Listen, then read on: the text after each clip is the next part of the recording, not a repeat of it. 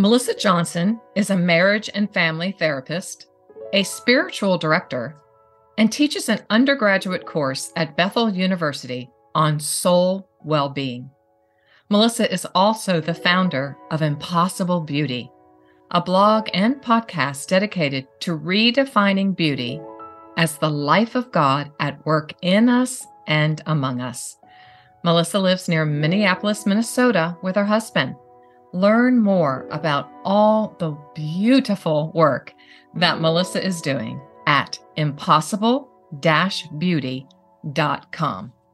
She writes in her new book, Soul Deep Beauty, Fighting for Our True Worth in a World Demanding Flawless.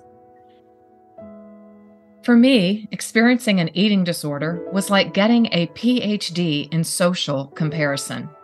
At some indefinable moment in my struggle, I reached an unfortunate tipping point. No longer did I assess my own worth by an internal measure based on my own values. Rather, my sense of self was dependent on external measures. I repeat, rather, my sense of self was dependent on external measures. I steadily became engrossed in this daily, all-encompassing competition with those around me, with those in the media, and with myself. Am I thinner than that person? Am I smaller than I was before? Is my portion of food smaller than theirs? Is my caloric intake less than yesterday's? If you ran, I wanted to run further. If you went to the gym, I wanted to work out longer than you had, and longer than I had the previous week. It was a fierce game of social comparison with others and with comparison with myself. And the rules were simple. Eat even less food and do even more exercise. In this game, the ante was always upped and the new norm was never enough. Becoming addicted to comparison was certainly never anything I set out to do intentionally, nor was this comparison process ever helpful or result in feelings of contentment. It was a tendency that gained significant momentum suddenly and usually ended in some sort of self-deprecation.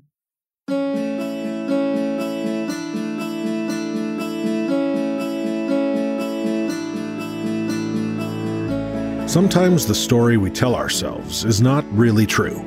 Sometimes the story others tell about us is not really true. Here on today's Heart Lift with Janelle, we are going to learn how to rewrite our story. So pick up your favorite pen and journal, grab a cup of something delicious, and start your heart-lifting journey towards living a meaningful life.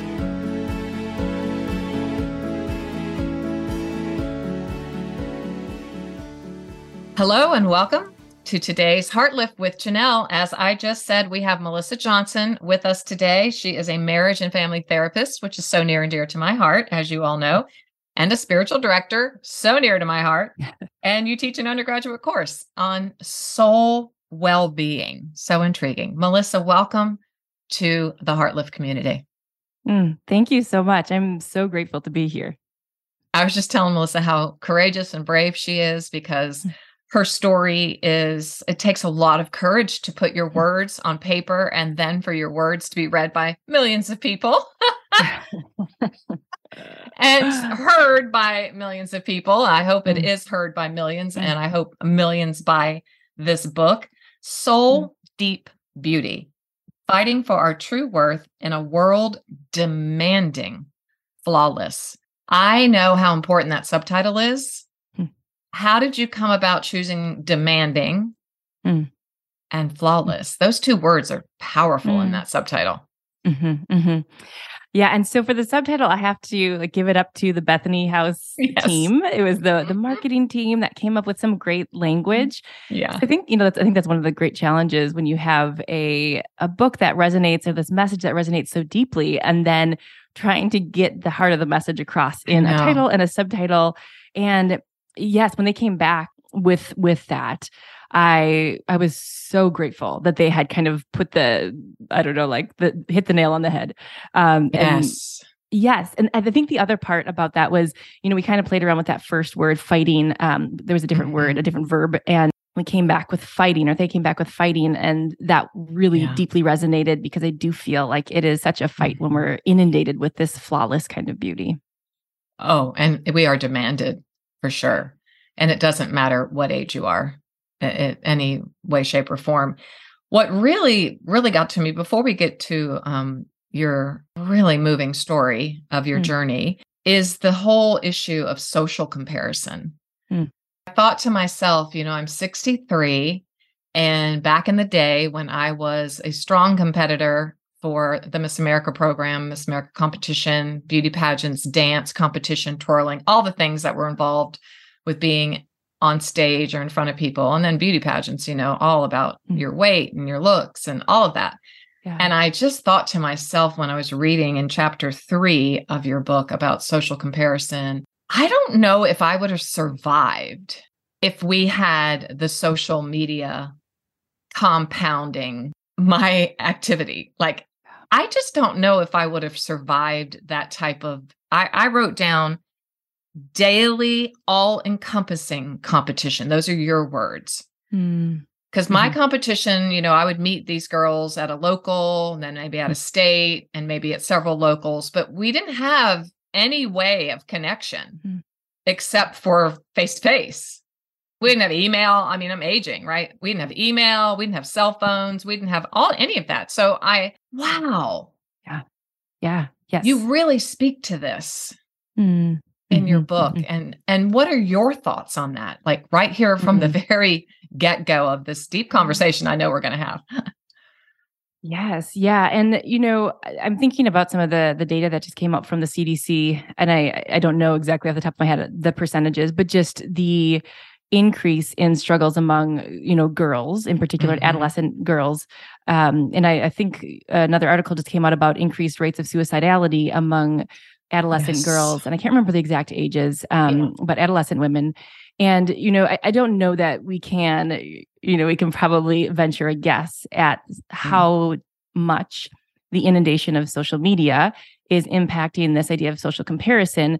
But, I think as logical creatures, we can probably surmise that it's deeply impacting our psyche, self-esteem, sense of, body dysmorphia, eating disorder or disordered eating, type of symptomatology. I think the list goes on. And, I think at such a pivotal age when you are trying to develop your own sense of self and your own sense of identity, wondering, who am I in the world? I think that we have ventured into very dangerous ground when it comes to the rise of social media, and not just social media, but also I think back to that idea of flawlessness or being flawless. Yes, correct. Jean Kilbourne, she's been doing work since the 1960s in advertising, the power of advertising and the power of the flawless image. And so, the airbrushing technologies that began, I don't know when it began, maybe like the 80s or 90s or something. But now we can do that. Like, it's not just our, cover models, but it is our best friend. It's the girl down the street next door. And so it's when we look at ourselves in the mirror and see any kind of blemish or wrinkle or whatever, yes, we think, what's wrong with me? Because I don't have completely smooth, flawless skin. And there's actually even, I've heard this recently, actually, that there is such a thing as people going in to get plastic surgery to look more like an Instagram filter. And so that's so alarming. That is so jarring. It really truly is. And I think, one of the things in the book is, and because this was true in my own story, I think I didn't realize how deeply this was impacting me and how deeply it's impacting us, like on a societal level. I thought like, oh yeah, that's probably not good for us. But I didn't really think deeply about it until my own journey, where I realized, oh, this is killing some people. And then I happened to think about the layers of our soul. And what is this doing to the human psyche and soul? And it led me on this, I would say, kind of into this journey about, what is beauty? And so anyway, deeply impacting us. Yes. And so your story, which I'm privy to know, I've been on your website. It's so beautiful and so powerful. And then am pre-reading your book. But tell us your story, if you would. Start wherever you want. Yeah. Tell as much as you want. We just want to know your story. And you've just mentioned words like body dysmorphia, disordered eating, eating disorders.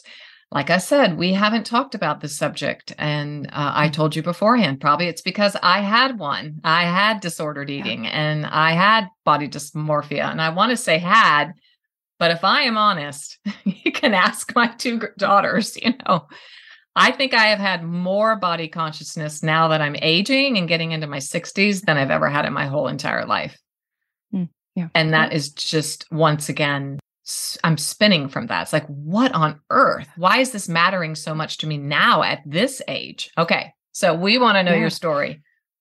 Yeah, no, thank you. And also thank you for stating that and just normalizing that, because again, I think sometimes it can be so easy to think like, well, that's like teenagers struggle with that, or, I'm too old to be struggling with that. And I think I really think it's like a brainwashing. And I think that's something that might sound a little dramatic, but truly when we are saturated with these images, I think it is deeply impacting us. And so thank you for normalizing that. And because I think it helps other people realize like, oh, it's okay, because it's, if we're being brainwashed in this way of thinking, it would make sense that it impacts us. So thank you for that. Yeah. Well, my daughter, my twin daughter, I'll just add this to normalize it even more closely, because it just happened, a couple months ago. I went to visit her in St. Louis, and she is a magnificent stylist and has so much style. And I'm always asking her questions, right? If I'm, what I should wear, and definitely about fair trade clothing and all of this. She's just abreast of all of these beautiful things that I love. And so when we're in St. Louis, she's like, I'm taking you to Madewell, which is a fair trade jean company. And, I'm sure most of my people know who Madewell is. I did not. But she said, I'm taking you and I'm going to style you. And I'm like, okay, well, this is fun, until we walked in. And immediately when I walked in, I was like, okay, well, I don't like wide leg flared pants. They make me look bigger. All of these things started coming out of my mouth. And she was like, Mother, oh my gosh, get in that dressing room and come out of that dressing room and stop berating yourself, basically, and I was so guarded with them growing up. I have a son as well, but more so with my two girls because of my history with beauty pageants and competition and all that.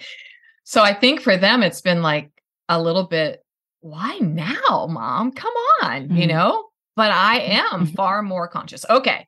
All right. So everybody just take a deep breath and realize that this is real stuff we're talking about.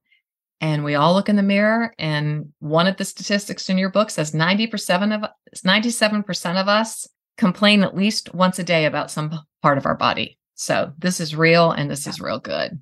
It's always tricky to know exactly where to start, but I'll just say when I was, so we just spoke briefly before we started, about 8 years ago, I was working in high schools actually as a mental health. Well, I'm a marriage and family therapist, but I was just a therapist at a high school, and came to my attention by my regular therapist that she recommended that I perhaps should take a pause. Well, not so recommend. It was numerous recommendations. A little urging. That I needed. A little urging. That I should probably take a pause and do some work around an eating disorder, which really threw me off, because I was thinking, how is this an eating disorder?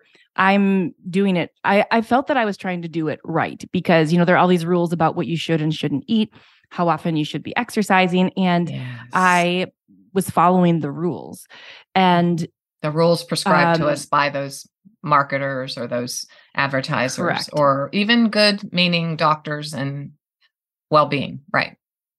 Correct. Yes. So what I've come to know now as diet culture, messages of, the less food, the better, the smaller your body, the better, etc. So I ended up having to take a pause from doing my work as a therapist, and long story short, it began as partial treatment and ended up being intensive treatment where I think it was about a little over a year. No, it was about a year that I ended up having to do some intensive work around this. And in the midst of that, I was also simultaneously pursuing a degree in spiritual formation, which at a point I was like, is this wise? But it ended up being a really amazing dovetailing of experiences during the day. I was having these cultural messages stripped away around beauty and body image. And in the evenings, I would go home and read like about the mystics and their deep love for God. And one of my classes was even called Grace and Shame. And at the end of that, so providential for you, I think. No, exactly. I know. I was like, right, exactly. So at the end of my journey, as things were kind of tapering, I started to ask this question around. Well, I started to see, I think, how deeply these messages around beauty and body image were not only impacting those in the therapy room, like the women I was in the therapy rooms with, and there were some men as well. I should make sure to say that. Right. Yeah. And I started to see that, wait a second, what were being labeled as eating disorder symptoms and messages were actually messages of our popular culture. So I started to see that these same types of thoughts and behaviors and belief systems were outside of the treatment rooms almost as much as inside. And so I was thinking, and of course, then we get down to this idea of the spectrum of disordered eating versus eating disorders. And, I think it is all very much on a spectrum. At the end of that treatment experience, I realized I don't think I can be silent about this. Like this type of cultural beauty is actually depleting the souls of all of us. And I'm focusing in my own work on women in particular, just being a woman. And I do think that, if we look historically, a lot of these messages have really been shoved down women's throats. I do think that it is for becoming, worse. And, it's probably by now, I don't know if we'd say like probably equal pressure for men to conform to certain body image standards. So from that came a podcast I called Impossible Beauty and wrote the manuscript for this book. And of course, there are a lot of little other pieces in there, but I realized that I really could not stay silent because I just saw how this is becoming like a huge, I think, from distraction for women and men to the point of killing some people. And that sounds dramatic, but I would see how some women were in and out of treatment, and that was going to be that may be the rest of their life. Yeah. Were you in residential treatment or outpatient? Like how did you go from, just because I know there are probably listeners today that are maybe know someone or they're maybe have indication in their own self. How did you go from a very wise therapist telling you, urging you to maybe look at this part of your life to getting treatment? How did that start from you? Like, what did that look like? Just so people can kind of maybe shape a plan of treatment, actually, or a plan of action, not treatment. Like I said, I think at first when she mentioned it really threw me off, and I did not think that this was as much of an issue as she was thinking. And to be honest, it was like over probably years that this happened. And so I think at first it was like, I think, I don't know what she's seeing. I think my own symptoms and struggles increased, eventually got to the point where my life balance got really thrown off. And I decided to trust her wisdom and also the wisdom of close family, that this seemed like the place that I would be needing some additional attention. So you give us a self-awareness inventory on pages 21 and 22 in the book, and you call it, Are You Racing To? Right. So I like this so much because I feel like it just gives us a place to start. And that's what we were doing here. And you say, honestly and thoughtfully complete the following inventory with simple yes or no answers to consider how cultural messages around beauty and body image may be impacting your relationship with food and your body. And I will add cultural for sure, but familial, like family messages. Yeah. Moms, we have a really big job in imaging beauty and well-being to our girls and our sons, for sure. If you respond yes to any of the items below, consider if that tendency is affecting you in any negative, unhelpful way, and then also consider whether you'd like to move toward greater freedom in that area. I'm assuming these are some things that you also dealt with. So I'm just going to read them, and you can, after I'm done, you can go, yeah, well, yes. I often find myself fixated on my appearance.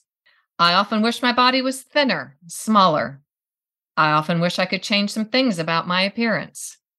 I often tailor my food choices to try to shrink or change my body. Oh, this is so convicting. I often tailor my movement, exercise choices to try to shrink or change my body. I often feel preoccupied with thoughts about the size or shape of my body. I often feel preoccupied with thoughts or anxiety about what I will eat or what I've eaten. I often feel preoccupied with tracking steps, calories, or macros. I often find myself trying to perfect my food choices. I often compare my body to other women's bodies. I often compare my exercise routine to other women's routines. I often find myself judging other women's body shapes or sizes. I often label foods as good or bad. I would likely benefit from inviting more self-compassion into my relationship with my body. Now, did that come from your own self-awareness? I'm so curious. From my own self-awareness, and I think starting to see this like matrix of diet culture that we've been so like, I call it toxic waters we're swimming in. We are. It's become yes, we've become so inundated with it, and these messages that like smaller bodies are better, smaller bodies are healthier, and so I started to see like I said, like this matrix, and throughout my journey in treatment, but then also post treatment as well, and just started to see this new hierarchy for bodies, for women, that is just so wrong. I think it was from my own experiences, and then also just observing the culture around me, and that could be like society, but also the familial messages as well that our society has kind of leaked into our own families. Yes, so I would say a mixture of my own struggles and then also extensions based on things I've noticed as well. So please be sure to rewind the tape, rewind us, and go through those by yourself, Heartlifter, and just ask yourself some tough questions. Because our ultimate goal here, I know it is Melissa's ultimate goal, is for you, Heartlifter, to find freedom, true freedom, and to truly be in love with this beautiful body that you inhabit. A huge part of our work that we do here, Melissa, is just embodiment, which I am sure you have heard of. And so I wanted to take that pause and just give everyone permission to take a pause, to really reflect on those thoughts, look at that self-awareness inventory, do some introspection, so that as we continue, you will receive some hope and some tools. But for right now, make sure you take a pause and think about that.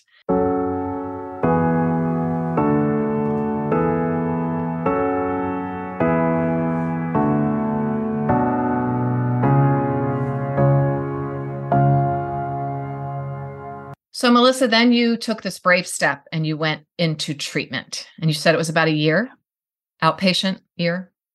Yes. Mm-hmm. Okay. Any encouragement for someone right there, like right on the threshold, but it's like, no, I don't really have this problem. I don't need to. Yes. So on the threshold of getting help potentially. Yes, ma'am. Yeah. Yes. Encouragement. As with most things in terms of our own self-awareness journeys, therapeutic journeys, oftentimes it can be a rougher start. For me, it was definitely a rough start. I remember coming home and crying the first day and just like sobbing and saying, like, I don't think I can do this. I had based so much of my value system, my schedule on these things, these practices. And so I guess, want to validate that this can definitely be challenging.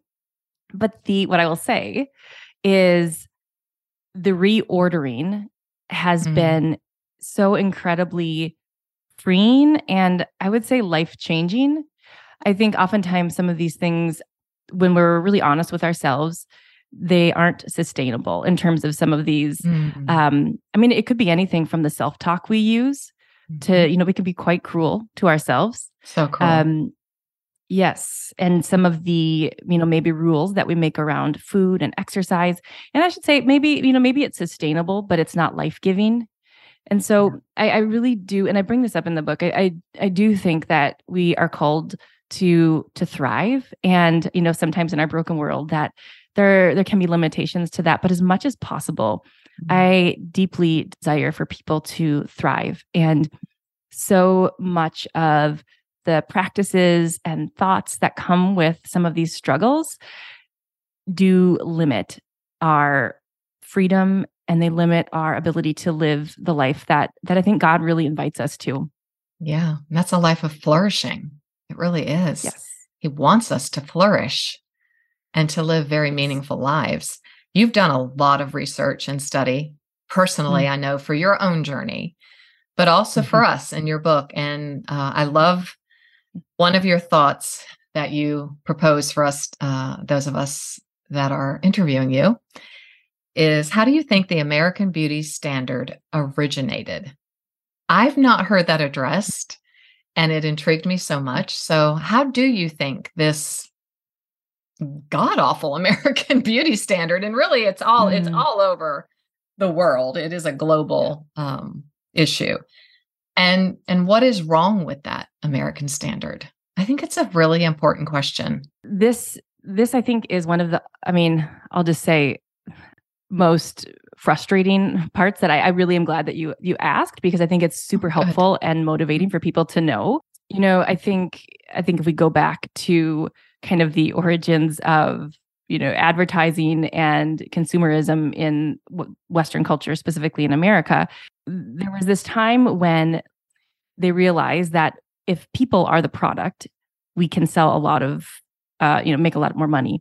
And so we see that there's like this collapsing of the products that we use with who we are as a person. And so we see that today as in like, I don't know, you're environmentally conscious if you drive a Prius, or you're rugged if you drive a Jeep. And right, or whatever. With that, though, I think this idea of you are, this gets really tricky too with religious narratives too. Like you are a conscientious, healthy person if your body looks a certain way. And so not only are the products and it's not an extension of who we, or maybe it is an extension of who we are, but it becomes about who we are as a person. And so what that means though, is that their triggers for shame can occur much more easily. And so if I have wrinkles, or if my waist isn't, as trim as it should be, that means something about who I am as a person. Because of that, the advertising and marketing, diet industry, beauty industry, they're making like billions of dollars on our shame.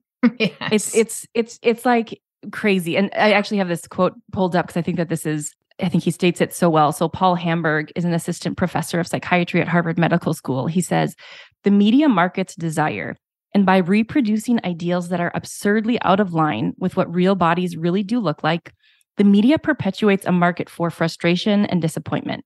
Its customers will never disappear.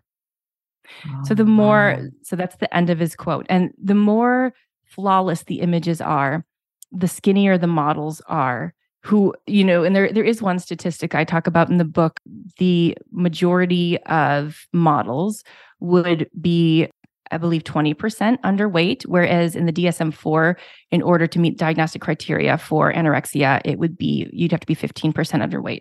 So the images that we see of models are literally unhealthily small. And so But then we also see this where we have, airbrushing and Photoshop type technology where, legs are made smaller and cellulite disappears and waistlines are made incredibly unrealistically small. And so again, we see this where bodies are absurdly out of line with what real bodies really do look like, and same with faces. And so this idea is that these marketing techniques are increasing shame, and which I have seen how it disintegrates our soul. It disintegrates actually our brains, our relationships.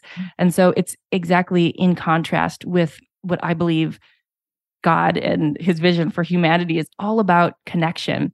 And this kind of broken beauty is all about disconnecting us from ourselves, from other people, and from our own inner knowing. Yeah. I just wanted to, there's so many things I want to talk to you about. And I think that's the main thing is disconnection, disintegration, right? And that's what that voice of shame in my last book, I write Shifting from Shame to Grace. We learned the basic understanding I got was thankfully from Dr. Brene Brown, who just said shame means I am bad and guilt means I've done something bad. And I've read books and books on shame. And to me, that just always is the most helpful. I am not bad, but if I fall prey to advertisers, marketers, other women in conversation or comparison, if I fall prey to that, then I fall prey to degrading myself and becoming disintegrated, which is then becoming disembodied, which we just talked about, and we want to fully inhabit spirit, soul, mind, and body, our being, who God breathed in us to be, that Genesis 2:7 breath, that breath that he blew into you, Melissa, and into me, and to everyone listening. How do you think, and why do you think that shame is so harmful? How was it harmful to you? Would you mind personalizing that? If you never have to answer anything, you can say, no, not right now. Maybe a year from now I'll come back, Janelle. But how was that? How was shame? And I always capitalize shame. I feel like shame, she's a real thing, and totally. How did she mess with your head? Mess with you? Yeah. I think the impact that these messages were allowed to have. And what I've started to notice is how shame is an embodied experience. And I think actually Dr. Curt Thompson talks about this. Yeah, and I love Dr. Curt. Yes. So for me, not only were some of these messages that were probably outside of me at one point, like thinner is better, or, choose your message. Yeah, choose your message right now.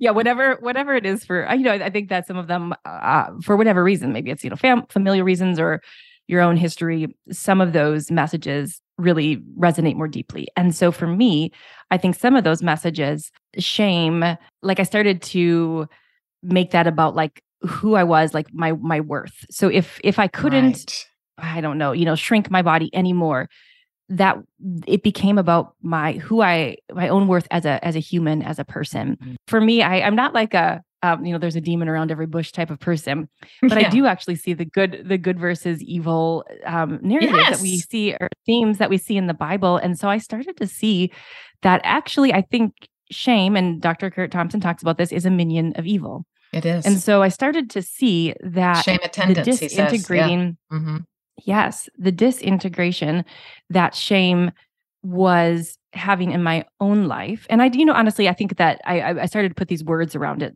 perhaps later, but I think I started to see oh my goodness, this is destroying my life. This is destroying me.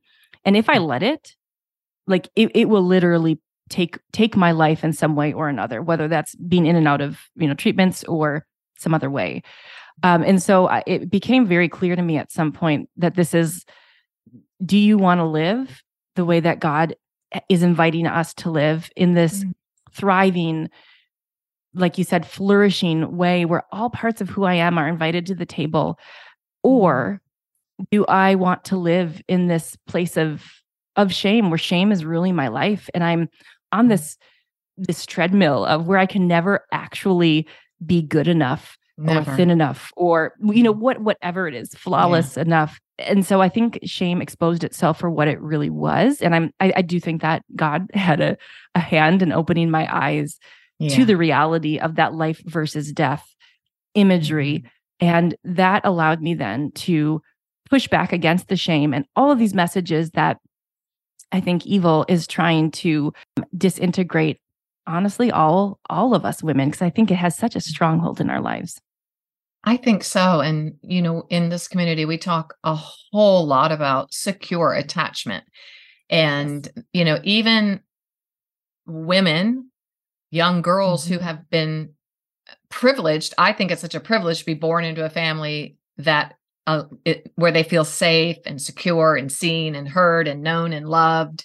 Dr. Thompson teaches so well about that as well. Even with that undergirding, right? With that solid foundation, because of this cultural, like, as you're saying, we're just drowning in this culture that continually, subtly shames us into purchasing something that will improve us or make us better.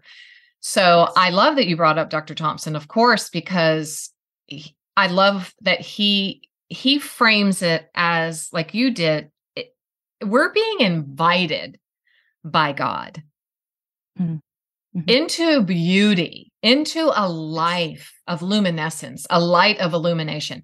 You just said, God opened my eyes. He invited me to start living my life a different way. Yeah. That's so profound. And that you said yes. Melissa, you didn't have to say yes. You could have said, lady, you're crazy. I don't have that issue. Where are you getting that from? I mean, that speaks a lot to his hand on your life, but also to your openness, your heart, yearning, right, to live a different way. I think that's a really profound statement that you just gave to us. It just kind of puts it all into place. Do I want to live with disordered eating? Do I want to live looking in the mirror every day and finding 12 things wrong with me? Do I want to live with pinching this or pinching that? Or that's a big question. And so the invitation you just extended to us, do you want to live a different way, is profound. Thank you. And I want to say yes, because he does invite us to the table to enjoy this life that he's given us. So powerful. Sorry, you're just really getting to me here. I'm being very, very honest. You speak of something, Melissa, that social psychologists call group polarization. Now, my community has never heard that before. And so this is a day of first. We are talking about really important, vital subject matter with you. And thank you for bringing it to the table. What is global polarization? What is that? Yeah. So group polarization occurs when certain opinions or thoughts are magnified in a group. And so we see this, we see this, for instance, and I talk in one of the chapters in the book is called Reversing the Baby Shower Effect. And so what I mean by that, this is so good.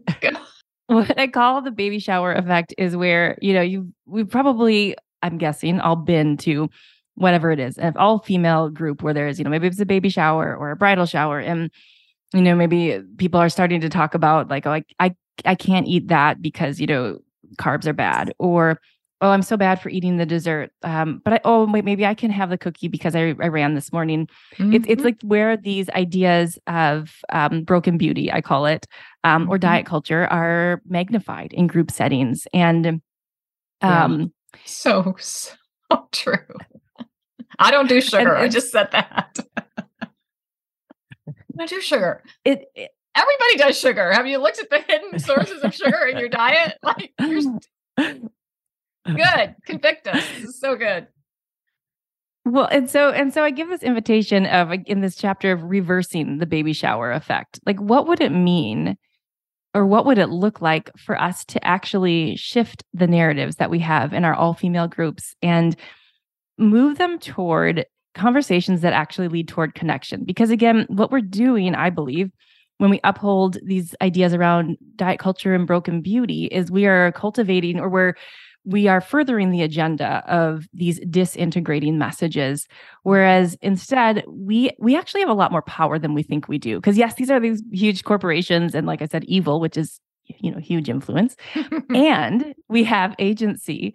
And I think the more, yes, and the more we impact the communities we're a part of, and like you said, which is so huge, Janelle, we impact our family situations as well. And, there's research around the way that a mom perceives her own body and her own body image is going to deeply impact her daughters or her kids. And I don't, and I don't say that to increase shame. I'm saying that to perhaps, invite us all to a communal breath and then just notice, again, perhaps a gentle invitation for maybe some additional self-awareness, but also learning more about, well, what are these messages of broken beauty? Because again, we have purposefully been fed this stuff. I think that is one of my, I think I have a couple hopes for this book. And one of them is to help us all start opening our eyes to the toxic waters that we are in so that we can have a little self-compassion. So noticing like, yes, perhaps I have done some damage in my own, soul, psyche, and maybe even my own family. And we can move in a different direction. The first step is first becoming aware of how we have been impacting so we can move in a different direction. Awareness is everything, for sure. I love the reverse, the baby shower. Like, I just laughed out loud when I saw the title of that chapter. And then when I was reading, I was like, I was just at my granddaughter's first birthday party. And I just remember someone offering me, we were in Uruguay, and in Uruguay, South America, dulce de leche is the thing. And it's just this thick, creamy caramel, caloric, sweet, sugary stuff. And I just remember, no, I don't do sugar. And so it was a joke. The whole, Janelle doesn't do sugar. And I'm like, oh my God, I didn't mean it that way. I just mean, I will feel really bad if I eat that. Like, it'll just make my body feel bad. But I do see the message. So it hits so close to home. And so I was like, just reverse it, Janelle. Come on, you can reverse these conversations. So that's a challenge that you're offering us, as well as an invitation to read Soul Deep Beauty, first and foremost, but second, to increase our awareness, I would say, of our talk, of how we talk about ourselves, our bodies, all of those things, and make some changes. Do you have a suggestion for us, a practical tool where we can start? Yes. But one of them is a pivotal part of the book is redefining beauty. For me, we've allowed advertisers and marketers and the diet industry and beauty industry to define what beauty is. And it's very narrow and it's shifting and it's hard to even get our hands on. And so I have redefined beauty, and this is my working definition, is the life of God at work in us and among us. I have tried to retrain my eye and retrain my heart to noticing beauty in our midst. Yeah. What we know from neuroscience is what fires together wires together. And so if we are being saturated by these flawless images, well, of course, we're going to think that that's what is beautiful. But instead, what would it be like to open up headspace and heart space to notice examples of the life of God at work in us and among us, knowing that, of course, that is going to bring about this kind of thriving and integration and connection that our souls ultimately long for. The other kind of beauty is most often actually fake. And it is going to dig us deeper into these shame-based beliefs and is going to bring about disconnection in our lives. There's that word again. So really, I guess you would affirm with me that the most critical part of this conversation is about connection. We hold things in two hands in this community. So we're going to hold connection over here and disconnection over here. And somehow we have to integrate so that we live in a life, not only really, truly the work that I do is to have women be connected to themselves, to come home to themselves, embodiment, right? When the disconnection begins, I think we have to be as increasingly aware of what's disconnecting us. whether it's like me walking into a store and going, I don't want the wide flare leg pants because they make me look big. I walked out of that store with the wide flare leg pants because they actually looked good on me. So I had a whole therapeutic session with my daughter when she was styling me in the Madewell store. I'm like, I can't wear that. It makes me look big, blah, blah, blah, blah, blah. And it's like, just shut up for all, just come on. I think being able to be aware in our body, like, okay, if I look too much on Instagram, I'm going to become disconnected. Is that what you're inferring here to us? Is that what you're also inviting us into to limit, to be careful? Oh, totally. Yes. And I think because this invitation to connection, I think is multifaceted. And so for sure, like one of the things we know is that I guess dissatisfaction with so many things increase the more we use social media, and also our, social comparison goes up. And so, yes, I mean, limiting social media. Also, I think taking a look at who are we following on social media? Are we following fitness influencers? Are we perpetuating this beauty standard that actually is harmful for some people, actually for most of us in some way or another? Yes, it's also a very Eurocentric type of beauty. And so we don't actually, it's not including a lot of diverse representations of beauty. And so we are perpetuating something that is harmful. Who are we, I guess, following, and what are they teaching us about beauty? And so maybe diversifying our feeds, meaning different body shapes, body sizes. Oh, good. That's so good. Also, if there is I think becoming very aware of who am I following that actually increases shame or makes me feel worse about myself, well, then unfollow them. And then, another thing that can be really helpful is starting to follow what I would call non-diet or anti-diet dietitians or people in that realm, because they are purposefully going away from diet culture. So that would be one idea. Also, this idea of kind of going back to connection is, moving toward embodiment. And so there are different ideas that I talk about that in the book. But, one way then that we move away from embodiment is when we are harsh towards our bodies. And so I think when we can have a voice of self-compassion and of truth, and actually, telling ourselves like, is that true? That thinner bodies are better bodies, or thinner bodies are healthier bodies? It's actually not true. Again, if you're, and I think sometimes even hearing that can be jarring, because we've been it's such a cultural message. And so I would invite you to read the books. They do kind of go into depth in some of those, where those ideas came from, and kind of hopefully shattering them. Yes. So yes, connecting. And then I think that other invitation to self-compassion, awareness and self-compassion, so we can have that connection with ourselves, our own intuition, our own relating to ourselves in a more compassionate way and nurturing way. Well said. So well said. You have walked the walk, I can tell. And I just appreciate it.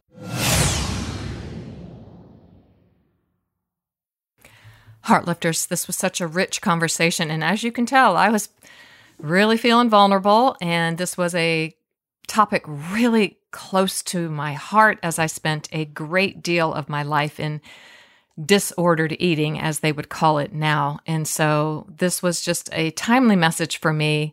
Once again, as I said, just dealing with my own body image issues as I am aging. And I think it's been harder than any other time in my life, if I'm very honest.